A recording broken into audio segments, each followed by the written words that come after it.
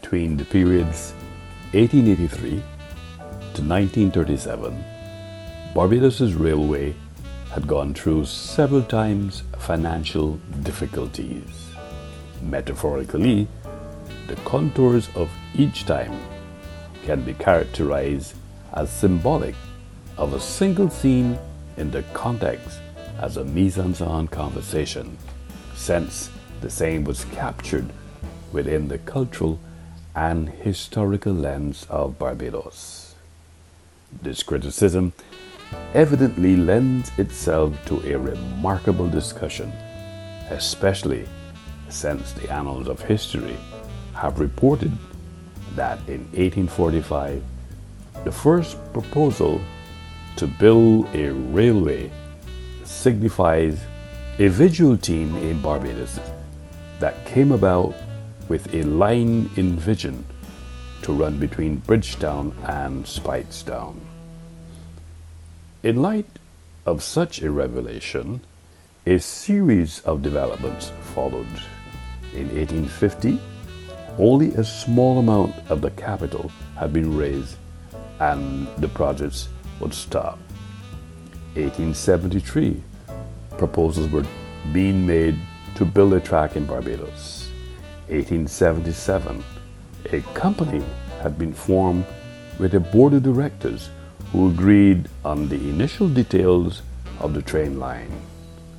Further, it was revealed that an argument was advanced which explicitly proposed that with the great success of the train systems being built across the United Kingdom, it was again felt that a train in Barbados would be very useful to move sugar from the various factories to the city as well as people around the island.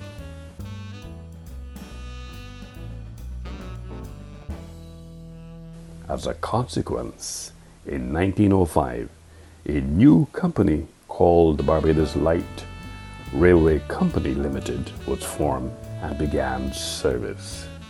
At this juncture, by 1916, the government of Barbados had took over the railway service.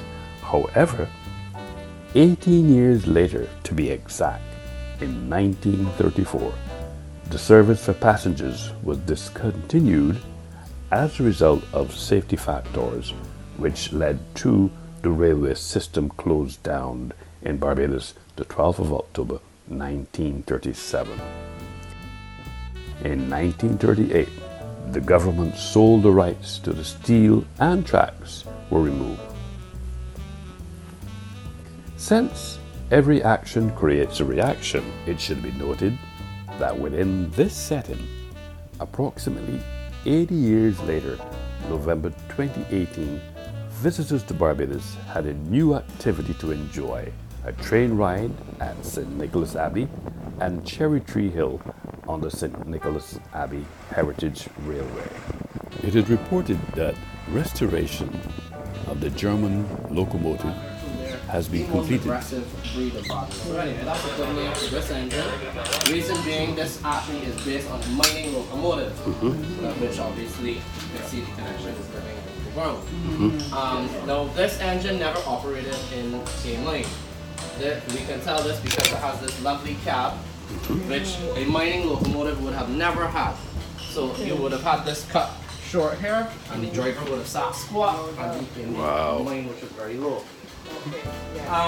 Right, so that explains the long low look. Any of you heard of a Gardner diesel engine? Yes. Okay, well this uses the Gardner and Son 6LXB. Okay. Which was one of the last engines that they made and considered to be one of the best. Okay. This locomotive was built in 1971 by Huswell and Clark. Okay. They were a big manufacturer of locomotives and other railway engineering in Leeds, England. So this is actually one of the last locomotives that was built at their works before they closed. If you're wondering what this box or this protrusion coming off the side is, that contains the compressor. Okay. So Westinghouse air brakes, invented by George Westinghouse in the 19th century. That became the safest and best braking system for trains, and actually is also used on commercial trucks today.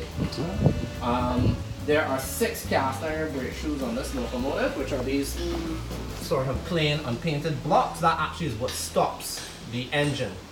There are an additional 24 of those cast iron blocks on the carriages. So we have a very safe braking system.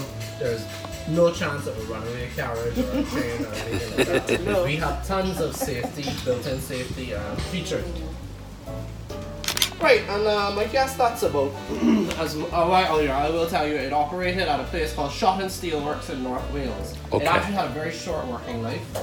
It only worked for 10 years. Wow. Because the actual government shut down the steel plant. And this spent most of its life sitting in sheds. So we're quite lucky that it was not scrapped. Wow. And we're honored to be the caretaker of this. We have 2 of them. This is number 50, and its brother, number 49, is inside the shed. Yeah, we're just waiting on brake shoes for him.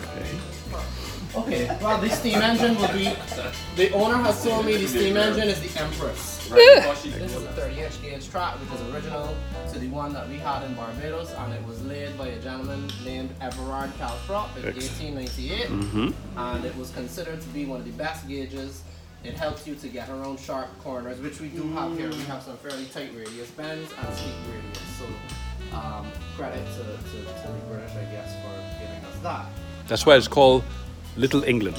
Yes, correct. And so the owner of the railway, Mr. Warren, was very adamant about keeping those details true. And I do appreciate that.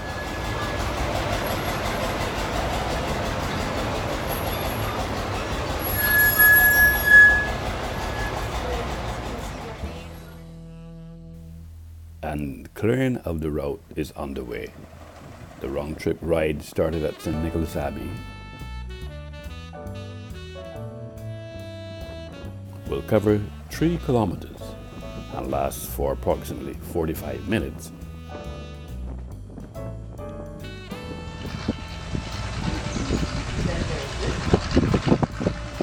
Including stops. One of the highlights will be the stop at Cherry Tree Hill with its magnificent views of the Scotland District countryside and eastern coastline. Overall, such a nuance, namely Heritage Railway, is an economic decision that expands heritage tourism and presumably answers the quincentennial question, why Barbados is characterized as Little England.